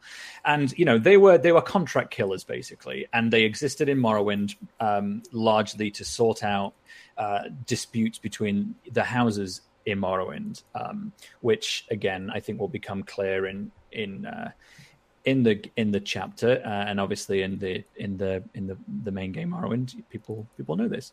And yeah, the Dark Brotherhood, I mean, they're referred to often as like a splinter group, and they're a little different. I mean, one of the main differences between the Dark Brotherhood and the Morag Tong, apart from the fact that the Dark Brotherhood are still around in Skyrim, which the Morag Tong basically isn't, is they were not like a government sanctioned sort of group of problem solvers. They will basically kill anyone except each other, and they will operate across all of Tamriel, whereas I think the Morag Tong were primarily Morrowind focused. They are primarily Morrowind. Now, they're illegal within Morrowind, but only within Morrowind. Exactly. So, one of the things that's interesting about Nariu is that, she's very nervous because being associated with somebody from the Morag Tong is pretty dangerous. Certainly being in the Morag Tong is very, very dangerous. So when you first meet her, and you meet her in a quest in Deshaan. So if you started out your character in Ebonheart Pact, you get to Deshaan pretty quickly. In fact, isn't it? I think it's a second zone, isn't it? It is the second zone in the line, yes. And she's pretty much one of the very first characters you meet, period. Yeah, in Deshaan. Certainly in terms of the extra, these sort of what I call main NPCs, which is Stibbons and Razumdar and Nariu and Darren Gutierrez and those guys. And you meet her during a quest, a very big series of quests, actually, about the Lodos Plague, and specifically in the village of Narsis. Just to go back in time, because I think you covered this on like episode 4 or something of Tales of Tamriel. The Lodos Plague is infecting this little village called Narsis, and you're looking to solve it. And you find out why eventually about... I think we can talk a few spoilers at this point. At this point, with the base game where it's at, yes. If you have not, at this point, I guess I'm fine with talking spoilers on a lot of things, maybe not the brand new stuff, but what we'll do before we talk spoilers, we will just say if you haven't done quest in X zone, you may want to skip ahead or something. So that way people know. Yeah. So if you've not done the quest in Deshaan for whatever reason, this is going to deal very heavily with the main story of the Deshaan zone, so skip ahead. There, spoiler. You have been warned. Right, I can ruin everything now. Yeah. So a lot of the blame is being put on this group called the Maulborn, and a lot of the storyline revolves around there. So you're investigating this quest already. The quest doesn't start with Nariu, but as part of your search, you're searching for this guy called Ralden. He's a counselor. He's in charge of some stuff in Narsis. And as part of this search, you end up in a basement and you see this woman in dark black and red leathers interrogating this courier called Evis Maris. And I know that because I played through all these quests in advance to write all this stuff. So you... hostile to begin with. She advises you pretty much to get away and not get embroiled in what she's up to, but she does admit that you're on the same side, but for different reasons.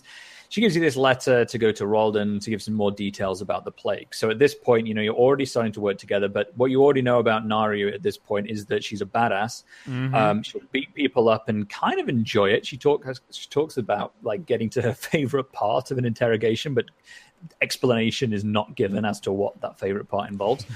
So you've got this sense that someone who, very determined, but has, kind of got a flexible side to her as well. So, you bump into her again, I think, a little later in either that quest or a slightly later quest when you both work out you're both trying to get rid of this group called the Moorborn, who are blamed for the Lodos Plague. And you join her in a fight. I think it's against the Moorborn, but I forgot because I couldn't remember if it was just bandits but at some point you're sort of sniping out a whole bunch of enemies and she's there. And at the end of it, she reveals quite a lot more because she now thinks that she can trust you. And she tells you that she's with her quote-unquote partner, Varon Daval, who's another Dunmer. By the way, Nari is a Dunmer. She's a dark elf. So hot. Yeah, which means she has a British accent. And she's, this guy, Varon, who is also part of the Morag Tong. So there's these two Tongs, we'll call them. She reminds us, of course, that being associated with Morag Tong or just being known to maybe associate with the Morag Tong is basically as good as being given a death sentence. So really kind of laying out very early on that, she's a shady girl.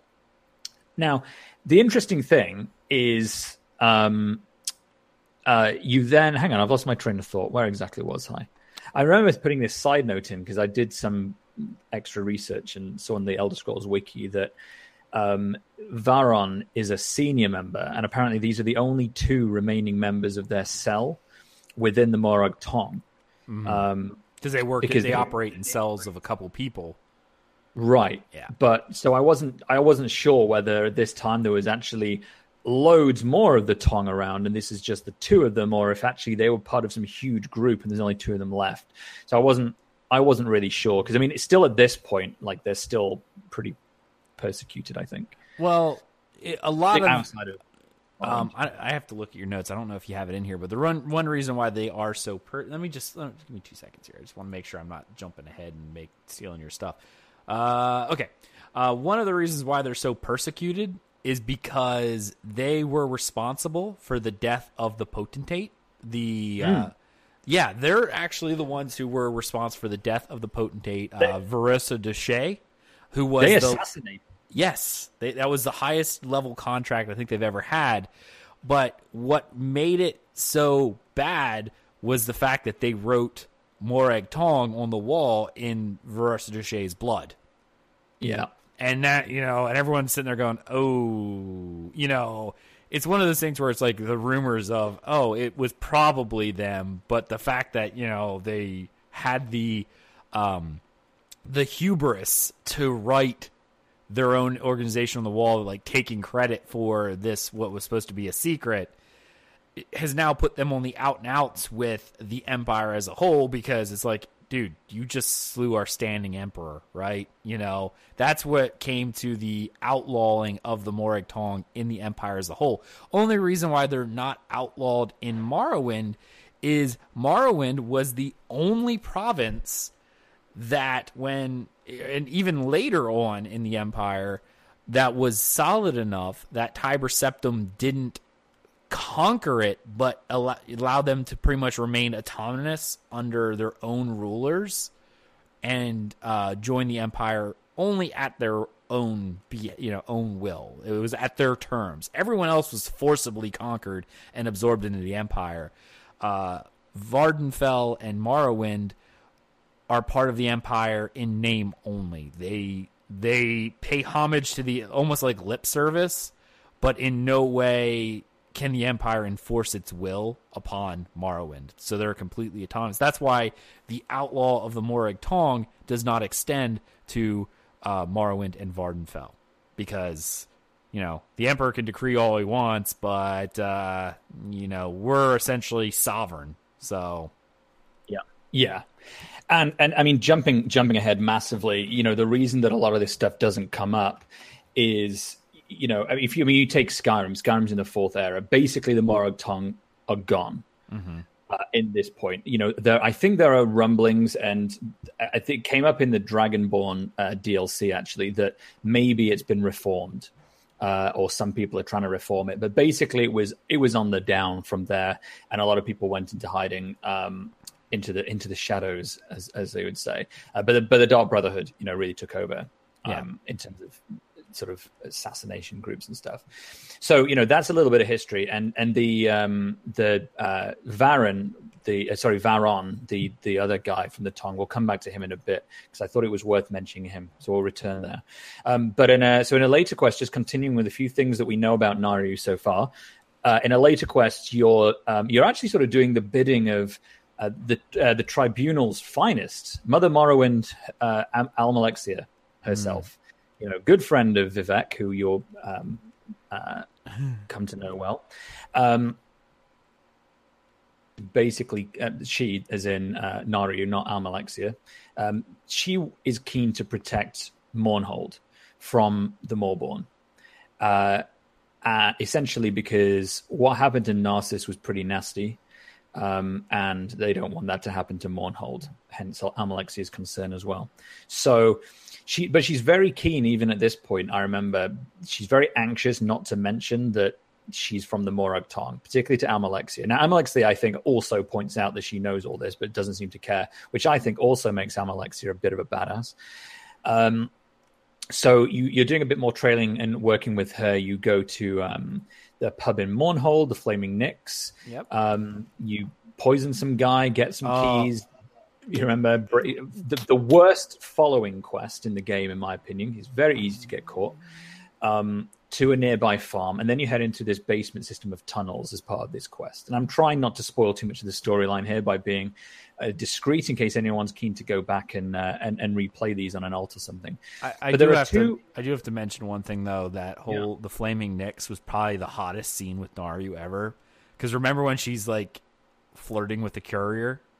Oh God, yeah. Yeah. Well, she's sort of flirting to you because you can't see the courier behind you, and she's sort of like, "Oh, he's going there. Yes, get close to me. Yep, you're laughing now, aren't you? Yes, get a bit closer. Okay, he's walking near the door, something like that, and it's very seductive. And it's interesting because as a side note, you if you've got the persuasion skill, some of the closing lines of conversation with Naryu, you can either say goodbye as the standard, but sometimes you can use persuasion and say things like, I hope I see you soon, or to which we know what you wrote every time, right? Yeah, which obviously you do, except to my I was playing and I didn't have that, so I just had to say bye. Don't care about you, Naryu. Anyway, so you're in these tunnels, and there are two interesting revelations that came out here about or to do with Naryu. The first is that she describes Varon, that other Dunmer guy from the Morag Tong, as her partner. And obviously that could just be a partner, but there's a lot of concern. If you Google Naryu Virion, one of the top results is something like, is Naryu Virion single, ... asking for a friend. It's a really funny Reddit thread. But it's the only time in the whole time where there's even a hint that she's in any way involved with somebody, because she describes this guy as a partner, describes that he'd wring her neck or something if she knew she'd been in a dangerous place, and then she says she wishes he was here. And it made me think, interesting. Is there a little backstory there to Varon? Just in case anyone's curious. Now you don't find out, but I thought that was quite interesting. I'm a little jealous, I'm not going to lie. Yeah, it's the only hint, and you're not able to kill him, so. Now I'm really jealous. So, the second did you actively try to kill him? That's what I'm wondering. After you read that, I just think it would annoy her too much, And she ain't the girl you want to be pissing off. Let's be honest.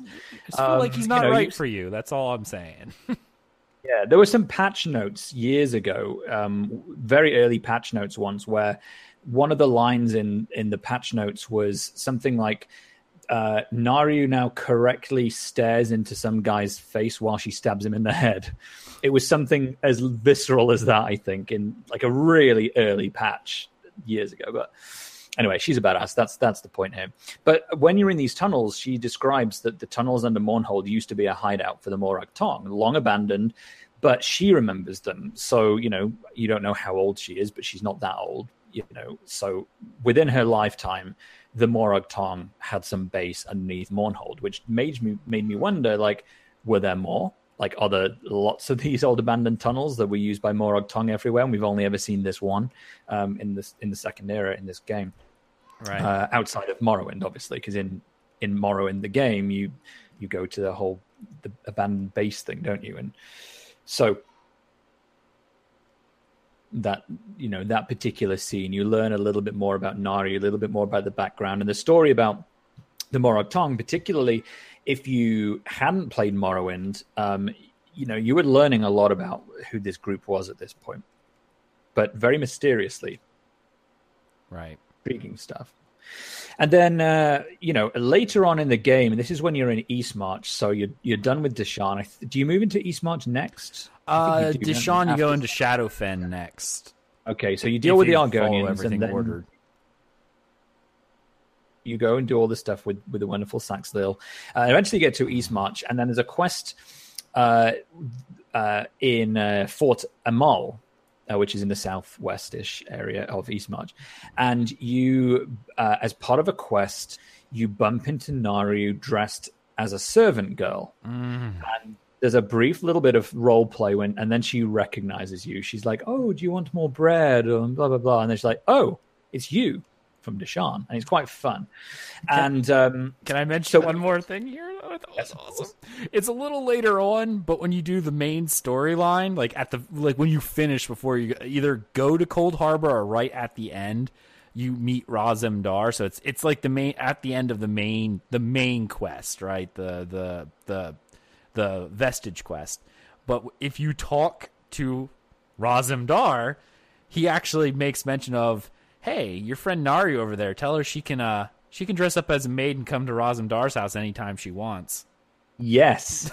Yes. And you do see a lot of flirting with Nariu. In fact, in this very quest, there's a little bit where there's some guy sleeping off some booze or something, and he's talking in his sleep. He's like, "Oh yes, Nariu, whatever you say, Nariu, I love you, Nariu." And then there's another guy who propositions her in a bar about going upstairs for a snuggle and or she's something. Super and then, flirty, and then she like saunters up like, "Yeah, come here, big boy." And then you come up behind him and beat him in the head. And she's like, "Well, about time." Yeah. And she talks about, you know, not wanting, you know, to keep this dress on and how women wear these things. You know, she's not very girly in that sense. But it's still seen as something of a bit of an idol, with certainly with the various men folk in and across Tamriel. So, but you're in Fort Amal, and you join up again to help out.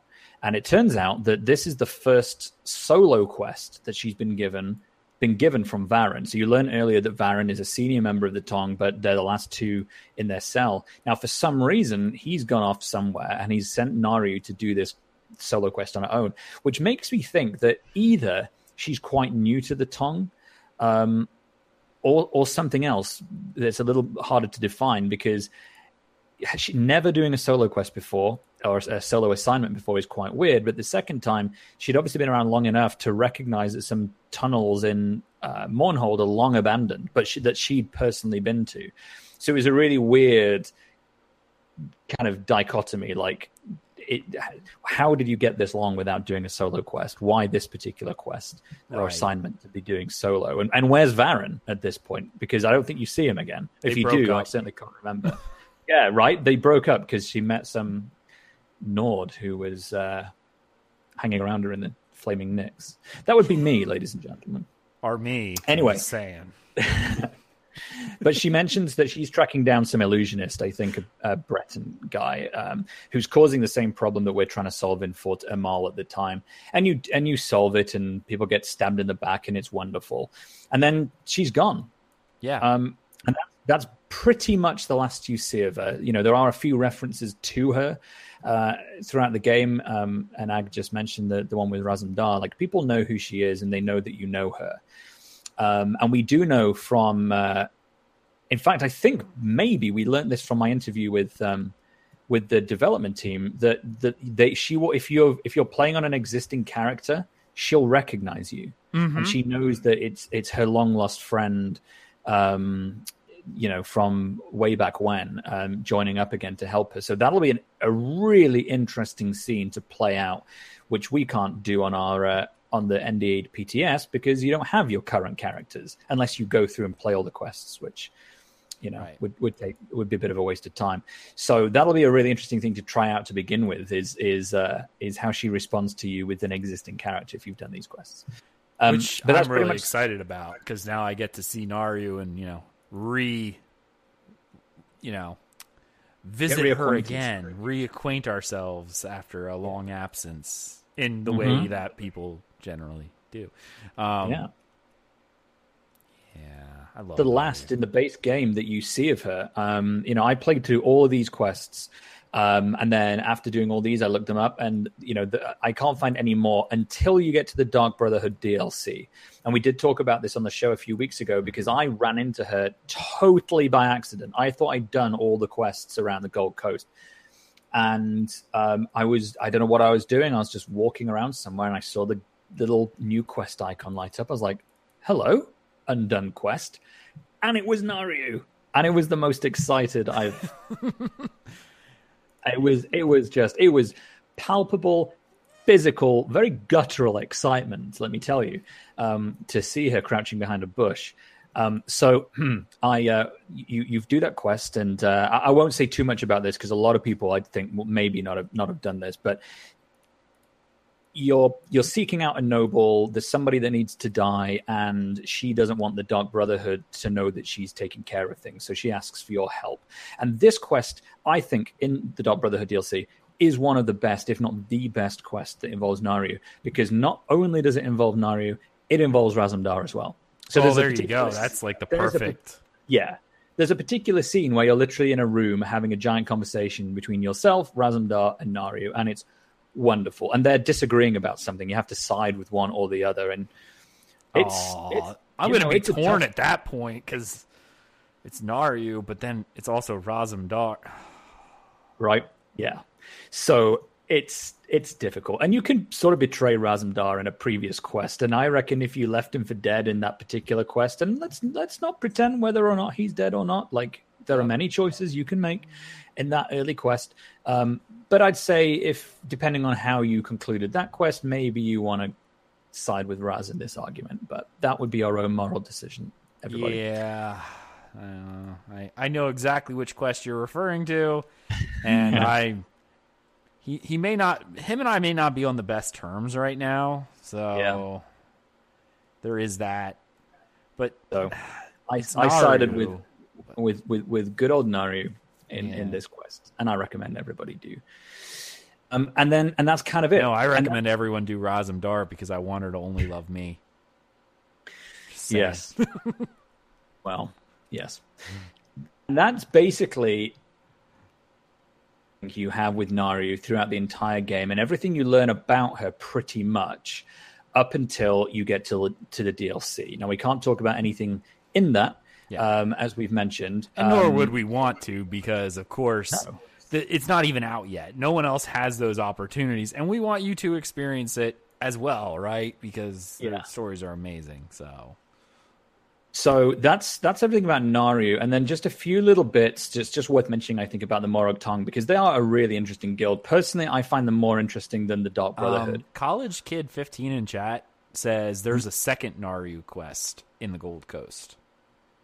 There is, and one of them is called the Sweet Rolled Killer, and one of them's called something for a prince, or maybe a different one. But I believe they're sort of back to back. Like I think you might complete one and start another, but if there's another, and if I'm confused, then I would deeply like to know. Yeah, there are certainly two separate elements to it, but I think they're both happening at the same time. Okay, so it's like, so you're thinking it's whenever it happens, you finish one, the quest, you accept the reward, but then you accept one from her like right away again. There's a possibility, yeah, but at the same time, it could easily have been that maybe I did the first Naru one the first time and forgot, and then did this one, and that was the second. So maybe all I remember is that I just did. And then she talks about sodding off back to Morrowind, which is where we're going to see her next. Indeed. And I don't think you see her after that. And the last one is definitely the Sweet Roll Killer, because that's when she leaves. Right. So, yeah, there may be one before that I'd forgotten, but it's certainly all tied in with the same stuff and the same theme. Well, here's something else that I kind of have a problem with. We went over everything with Naru, but I seem to feel like there was so much more interaction with some of the other, recurring characters. I don't feel like Naru got near enough screen time. You know what I mean? Yeah. Like, because when we were talking about it, she does show up a few times in the Lotus one. That's where you first meet her. But in reality, it's not like she's front and center for the Lotus. She just kind of is a guide that kind of points you along the way, right? Yeah. Like she unlike like some of the Stibbons quests, to give it a comparison, a lot of them start and end with Stibbons and Lady Clarice specifically. Whereas Naru, almost all of them, you're already doing it, you run into her, and when you complete it without her, she's just there doing stuff, which I actually find quite endearing as far as storylines go, because she's never placed front and center. She's always sort of in the background, which is almost analogous to the Morag Tong itself. So it's a fascinating way of, lots of screen time coming up for good old Naru. And well deserved, because, like you said, I don't know. Like, I agree. Like, that whole, what you just said made a lot of sense. I didn't even think about it like that. That kind of limited in the background really does fit with her mysterious allure, which is probably why we're all so attracted to her in the first place, other than her super flirty, get close to me stuff, which I'm not going to lie, while playing that, I may have blushed a little, just saying, like there was a little bit of honey glow in the cheeks, if you will, during that entire thing. But it does fit her aesthetic. But being the Naru, lover that I am, it makes me a little sad that it just feels like some of these other characters, like the Darien Gutierrez, and like the thing is with those recurring characters is, if you look, they're maybe not front and center, but if you look, those characters appear in every zone. They're somewhere in every zone that you can talk to. Naru, not so much, and I don't know, I just feel like she deserves more screen time. Would you like some in no certain order facts that I've pulled out about the Morag Tong and Naru? Absolutely, let's do it. Tong is literally translated to Forester's Guild in the Old Dunmerus language. Really? Yep. Wow. I didn't know that until today, or if I knew it, I'd forgotten, but apparently that's a thing. I did not know that, so I can tell you that right now. Yeah. And you sort of run into Morag Tong in some way in some of the games. I mean, Morrowind is an exception because you can join the Morag Tong and do a whole lot of stuff there. But I don't think there's any interaction with the Morag Tong in any form in Oblivion, as far as I'm aware. I can't remember of a single example. I couldn't find an example. I think they're basically not there. There may be books that reference them, but I don't think there's any interaction with anyone. But if anyone knows that that's wrong, do email or tweet us, because I'd love to know if there's any Morag Tong action in Oblivion, but I don't think there is. Yeah, I don't think there would be either.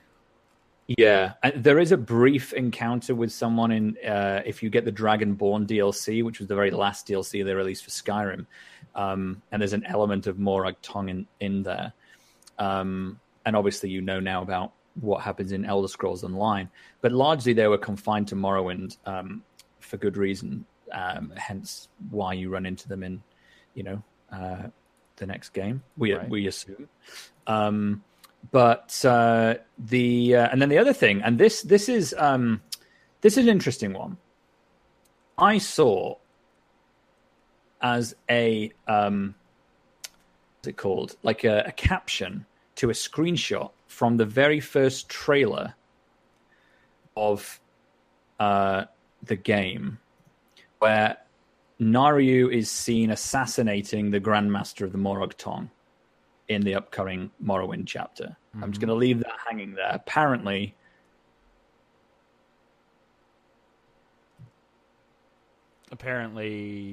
we just stopped. There we go. Gotta go back in there. There we go. Can you hear me, Nate? Hello? Yeah, sorry, stupid thing just kind of cut out on me. So you were saying that she's assassinating someone from the Grandmaster of the Morag Tong, and that's where you cut out. Oh. Okay, well, we can cut that out. There's a guy in the trailer who, the big fat Dunmer. Yep. And you see her sort of jumping over him, and the caption says something like, Naru Virian assassinating the Grandmaster of the Morag Tong. In this screenshot on the main wiki. And I see that you finally got to see in the Discord chat the dragon memes and the 36 Shades of Vivek. I see that. I just saw it on Discord. Yes, I've looked at that. I've seen that there. Yeah, that was the current theme. So whenever I talk lore, the memes come out. So there you go. I look forward to seeing more of those. Yeah, the Vivek one that I had last patch was very popular, apparently. That's it. And if you want a couple of books to read, if you want to know more about the Morag Tong in general, there's some great info in this. There's a book called The Brothers of Darkness that's been in pretty much all the games, I think, since Daggerfall. The Daggerfall, which is interesting. So give that a read. There's lots of information. That's probably the best one. And then there's another one called Fire and Darkness that's got some interesting details in as well. And that's first seen in Oblivion. So you can see that in Oblivion. I think it's in Skyrim, but it's certainly on the web. So look those up if you want more. And that's, I think, about as comprehensive look at Naru Virian and an introduction to the Morag Tong as we can do in 60 minutes. So yeah, there you go. There you go, guys. So that's pretty much the end of Tales of Tamriel for this week. We hope you enjoyed. Nate, thank you so much for coming on. As always, it's always a blast having you on, obviously, because, we get to talk lore. I think like 60% of this entire episode, if not more, was lore. So yeah, I think probably something like that. Yeah, maybe even a little higher. And I'm strangely okay with this. Actually, in fact, I encourage it. That seems to have been the right option, right? I can't imagine anything else. So before we go, where can people find you?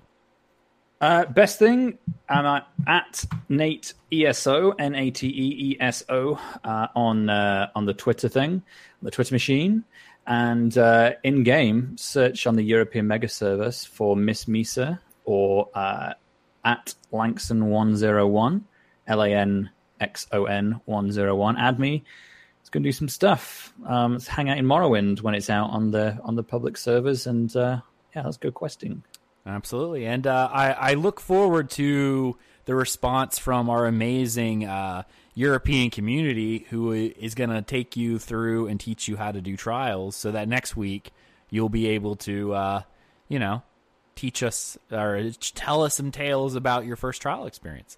I'm putting a lot of faith in our community here to reach out and to assist you. So I would love to do that one evening. Yep. Yeah. So, all right. You can find me as Jealous at Jealous_WOF on Twitter, in game on the North American mega server at Jealous AGGELOS.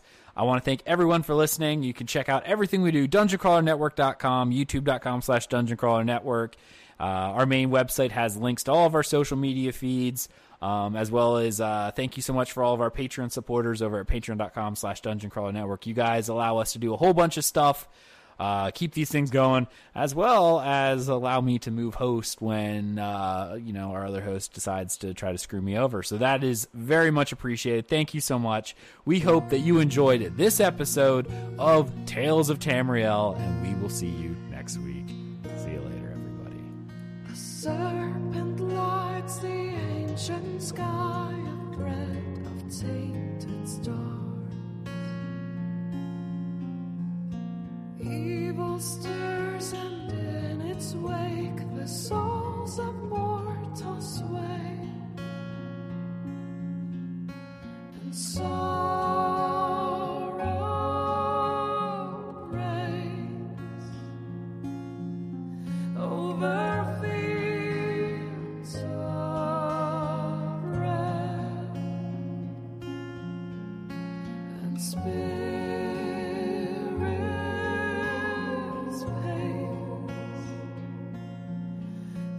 shadows cast by their grace. These are days and nights of venom and blood. Heroes will rise as the anchors fall.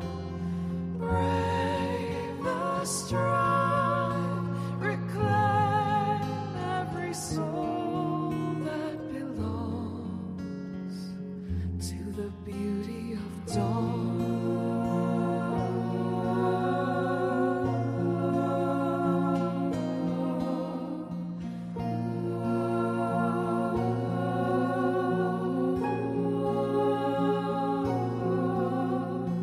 Darkness strikes to blind the strong, but faith will guide our swords.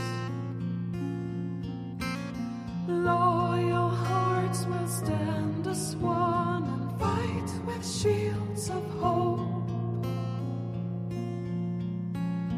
Pride fuels the deadly fire